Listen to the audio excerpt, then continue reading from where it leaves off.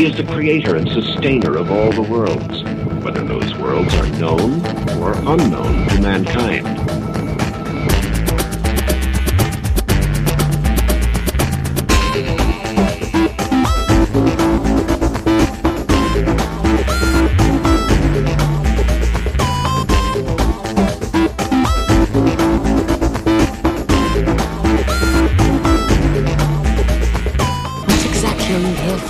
To see with eyes unclouded by hate. Does not wisdom cry and understanding put forth her voice? Hello everyone, my name's Charlie. You might know me better as sci-fi fantasy writer C.E. Dorset, and today we're going to be continuing our read-through of The Prophet by Khalil Gibran. I wanted to start today by saying I'm sorry there wasn't an episode yesterday. There was some family things that had to happen, and everything's, I think, okay, but, you know, it just ate up the entire day, and I'm sorry I did not get an episode out. So, and we continue. So we've already talked about love, and today we're going to talk about marriage, so let's go straight to the text.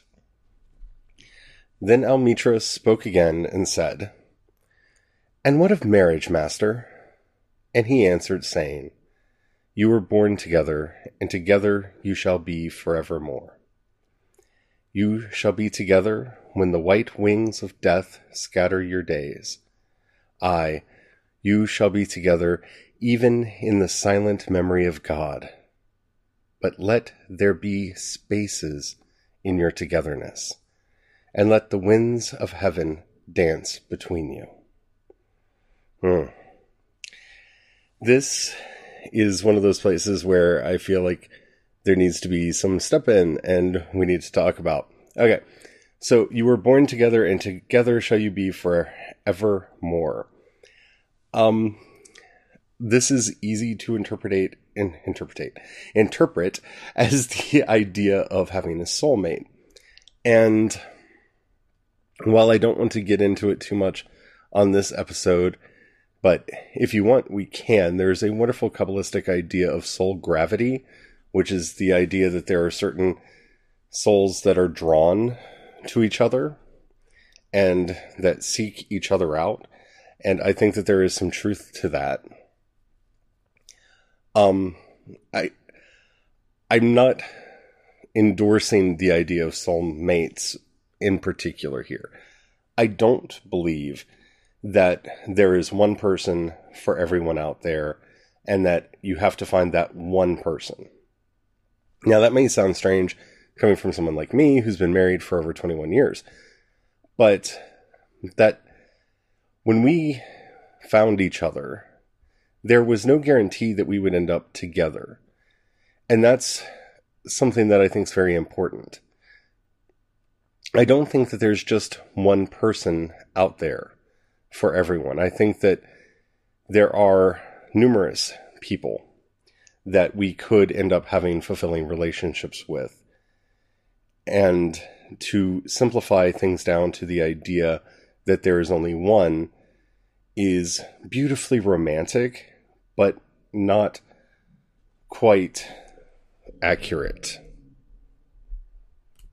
Now, having said that, I think the basic sentiment here is true. You know, you were born together and together shall you be forevermore.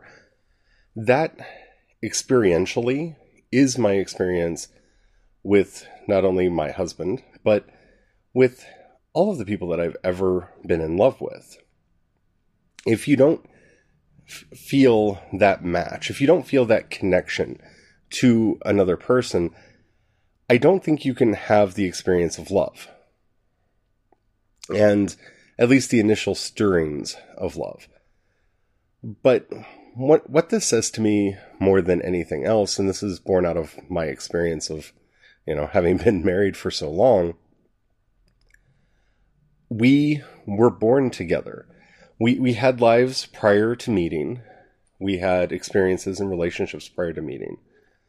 But I think our actual birth was when we came together as a couple. Because that's when our lives intertwined, and the new people that we would grow into being came into being. That's when that started. That new life started.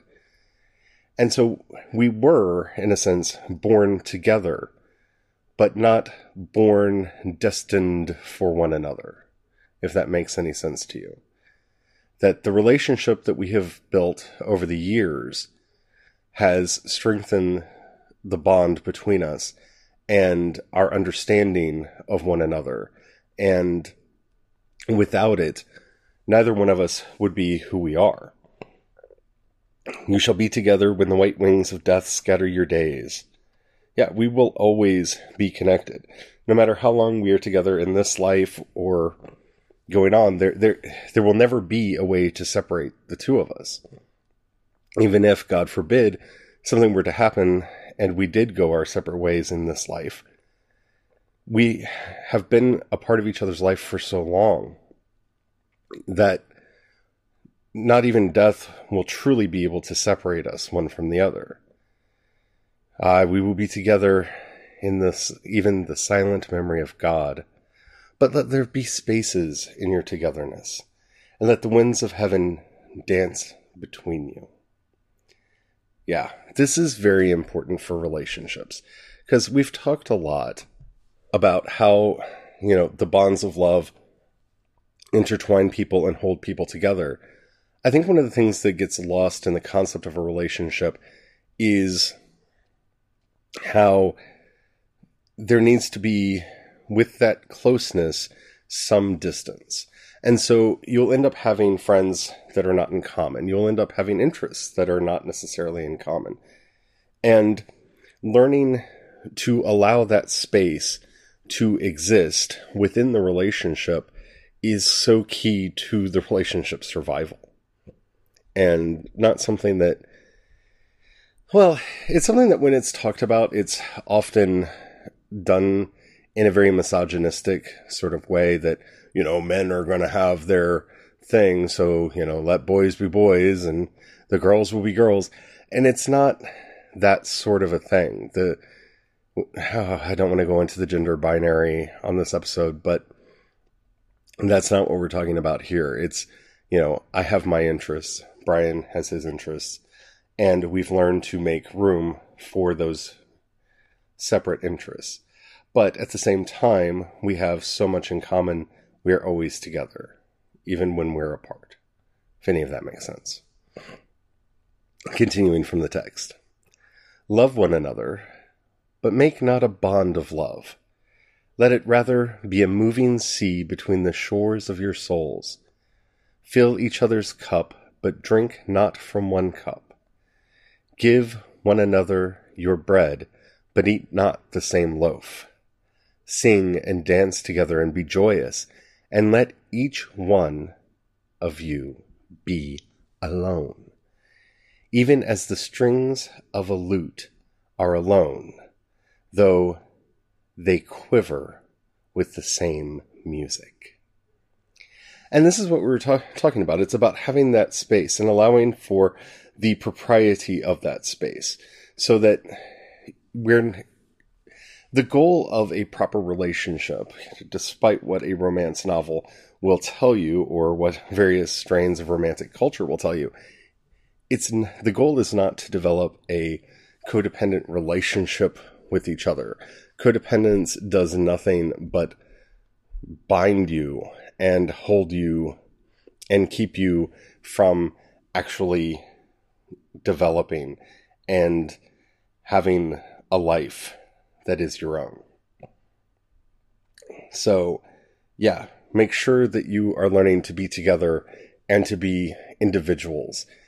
And I think that that's a lesson that we as a society need to learn, is we either focus on our collective identities or our individuality, but it's learning that those two things together are what makes the chorus that is civilization. That it's that tension between the individual strings singing their notes separately and together. That's what makes life sweet, and that's what makes life worth living. Give your hearts returning to the text, sorry. Give your hearts, but not into each other's keeping. For only the hands of life can contain your hearts. And stand together, yet not too near together. For the pillars of the temple stand apart. And the oak tree and the cypress grow not in each other's shadow.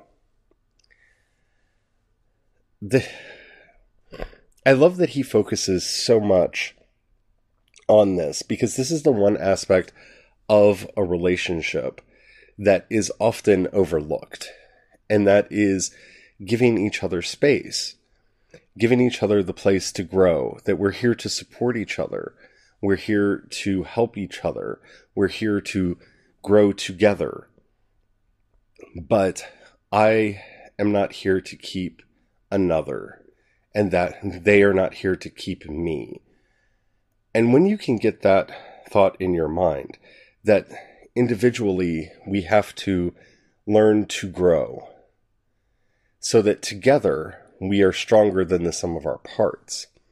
That's the lesson that marriage teaches, and why I find marriage to be an essential and important part of life. It's one of the reasons why I and others fought so hard for marriage equality, because the ideal of marriage is people building a life together.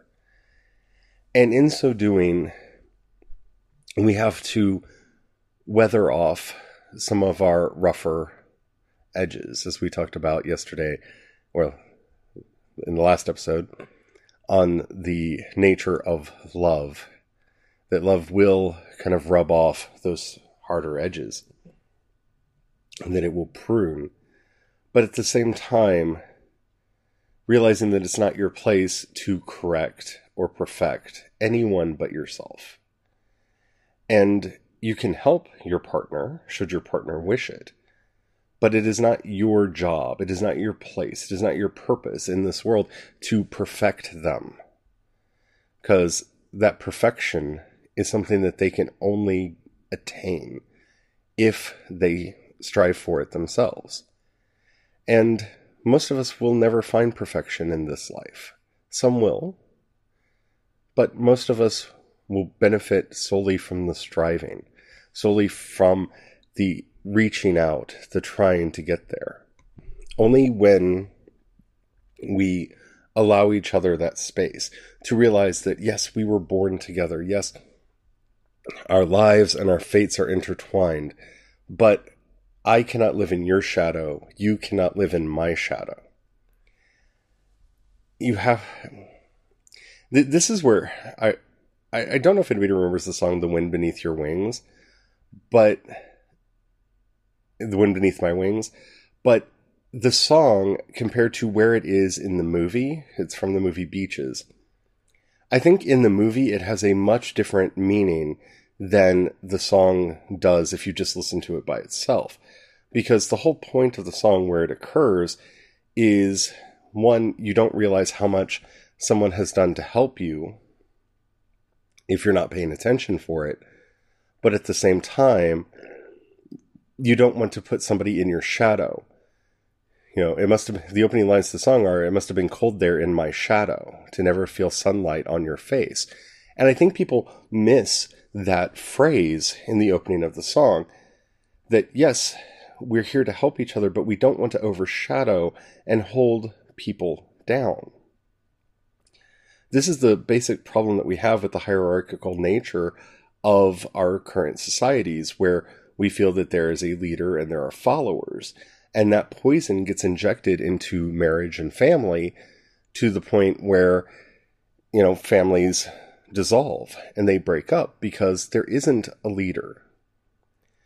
Families grow based off of consensus and off of learning to benefit from the strengths and learning to, you know, mollify and repair the weaknesses of each other. And so if there's this blind obedience to the idea that you have to bow your head and do what you're told because the leader has said so, there's not a chance to question the leader's flaws, and there's not a chance for the followers to grow. And this is what we learn in marriage. And this is what we learn in this wonderful chapter on marriage, that we are here to grow with one another, to aid each other, to help each other, but not to overshadow each other. It's all about mutuality. And that is a beautiful thing. After the break, we will continue with the next chapter in the prophet on children. And we're back.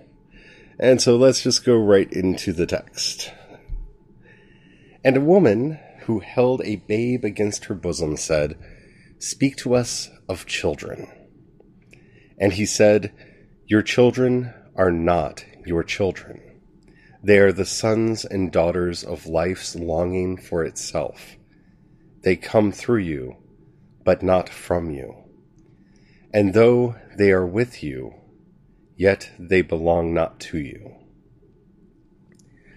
This is, I think, so important for people to understand, because I have seen in the relationships that I've had with others how their parents sometimes viewed them as their property and as people that they could do whatever they wanted to with. And that is not a good thing. That is not a thing that should be. And it's very important for us to understand this, that we do not own other people.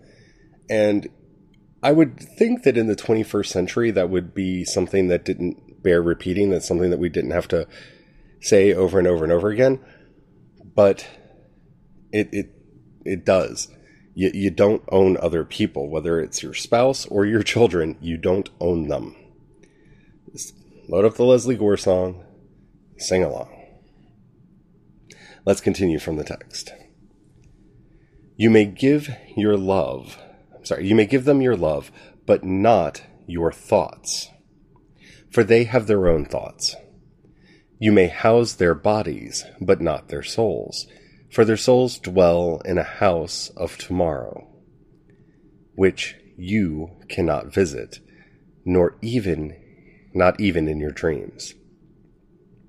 You may strive to be like them, but seek not to make them like you. For life goes not backward, nor tarries with yesterday. You are the bows from which your children as living you are the bows from which your children as living arrows are sent forth. The archer sees the mark upon the path of the infinite, and he bends you with his might, and his arrows may go swift and far. Let your bending in the archer's hand be for gladness, for even as he loves the arrow that flies, he loves also the bow that is stable. Oh, there's so much to unpack here. So, as we were talking about how a child is not owned by their parents, just as no one owns anybody, because nobody owns anyone. I don't want to have to keep saying that. We need a society to get that through our head. I love this. You may give them your love, but not your thoughts. This is one of the biggest bones of contention I know I have with my family, and I see this with my friends, with their families, either with their parents or with their children. You can give them your love, but not your thoughts. They will think for themselves, and that's a good thing. And the best thing that you can do for a child is teach them how to think, teach them how to explore the world, how to have curiosity, and encourage them to grow and flourish as best as they can. For as the prophet says, they have their own thoughts. We all do. And it's remarkable to me how, as children, the one thing that we want most from our parents is to be seen as an adult who has the right to make their own decisions and to not be judged for not making the same decisions that our parents would make, only to turn around and do the same to children. And I phrase it that way, which sounds a little awkward, but I don't have any kids. I want kids, but we don't have any. This is something that is so important to learn. And I think this is something that, like with a lot of the insights that can be gleaned from the prophet, something that needs to be learned for all of our lives. Not just our relationship with our physical children, but with those who inherit our philosophies or our stories, those people that we nurture in life. I have a lot of people that refer to me in a parental way because they know that they can come to me for advice, for solace, and that I will take care of them.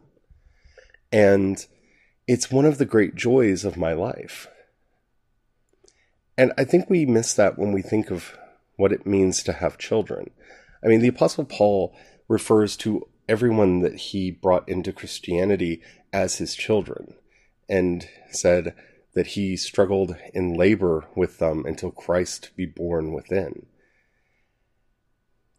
And I think any of us, especially those of us who are trying to impart any kind of spiritual insight, need to understand that our insight may not be the same as those that we endeavor to share it with.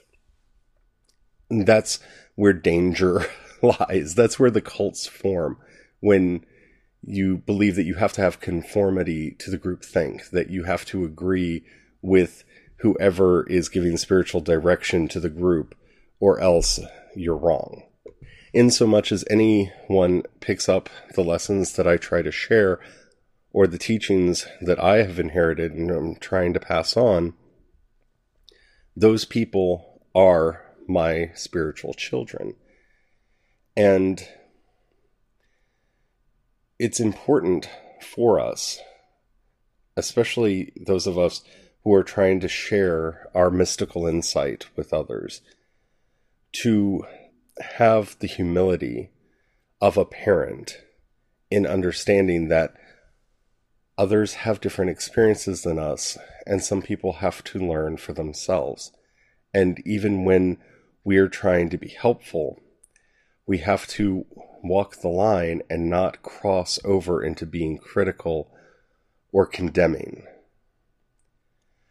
One of the biggest problems that exists within all spiritual communities today is the instinct to condemn, the instinct to point out the faults and the flaws in others to the detriment of the actual message that you're trying to get across. This is one of the reasons why in the United States and in many European countries, Christianity is collapsing, because they've made it all about nitpicking faults instead of actually helping people, doing the actual work of the gospel. And so we have to, as a spiritual family, just as you would in a, physical family, learn that humility, not to force our own thoughts on others. For their souls dwell in the house of tomorrow, which you cannot visit, not even in your dreams. And that's true. Those that we are sending out into the world, again, our spiritual or physical children, they are going to see and do things that we cannot imagine.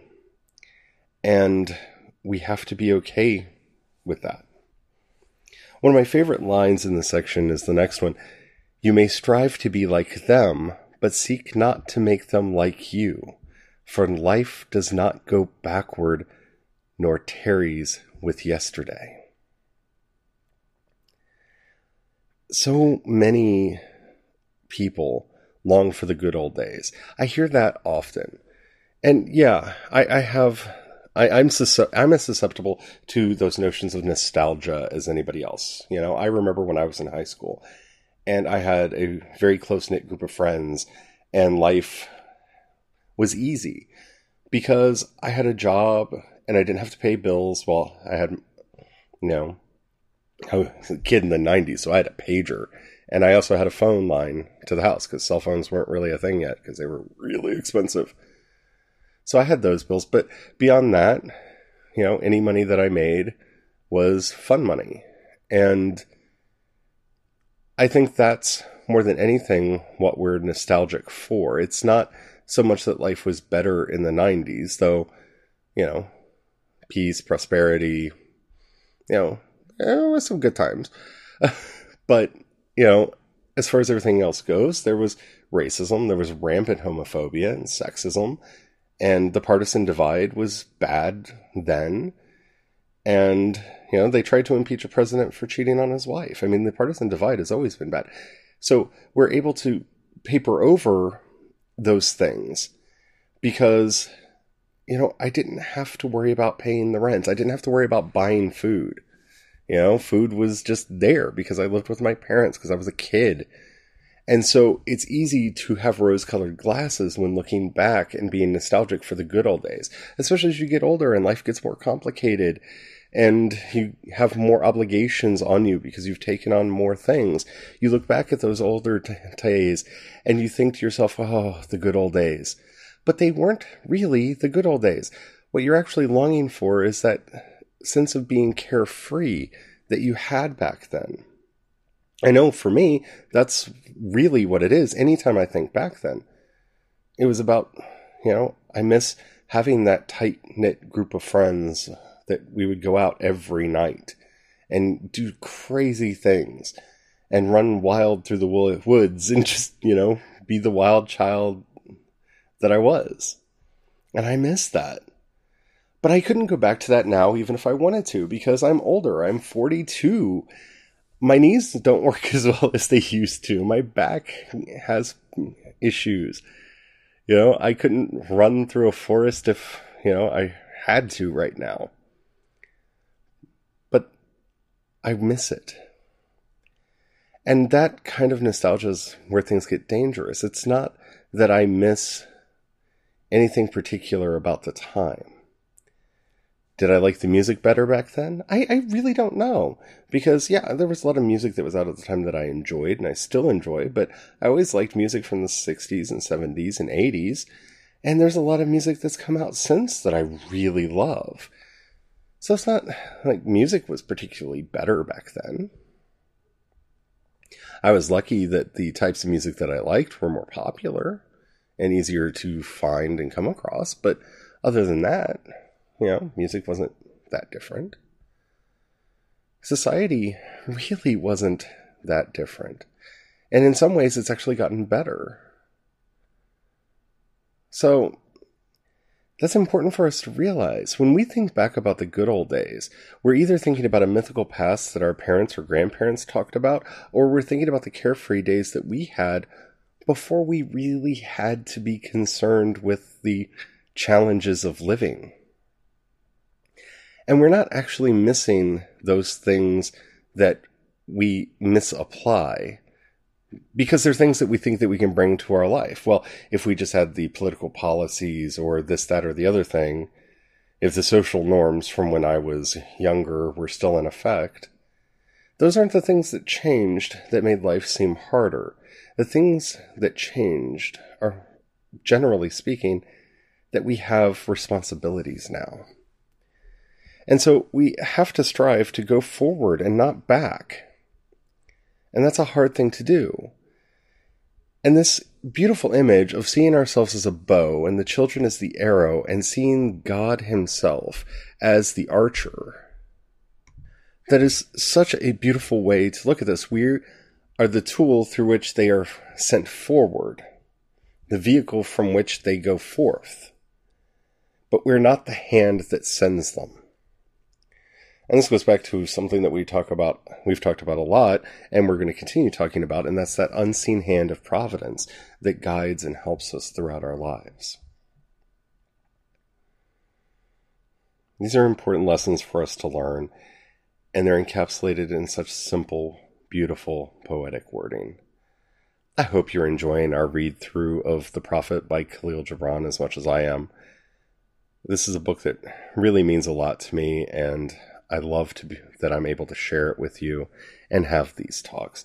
If you've enjoyed this episode and the app that you're listening to me on allows you to rate either this podcast or this episode, please do that. That tells the algorithms that they should share me with more people, and that helps the podcast to grow. If you've got $1 or so, you can send my way. Depending on the app that you're listening to me on, there'll either be a button that says support, or in the show notes, there'll be a link that says support on Anchor. If you click that, you can support me at the $1, $5, or $10 levels. That money goes to me and helps me to pay for, upkeep on the website and, the various things that I do. It's recently helped me to buy some software that I needed to make the ebooks better. And I want to say thank you to everybody who has supported. If you don't have any money to help, or you just don't feel like doing it, that's fine. Honestly, I don't do this for the cash. I do this because I love talking to you. But what you could do is pray for me. That really does help.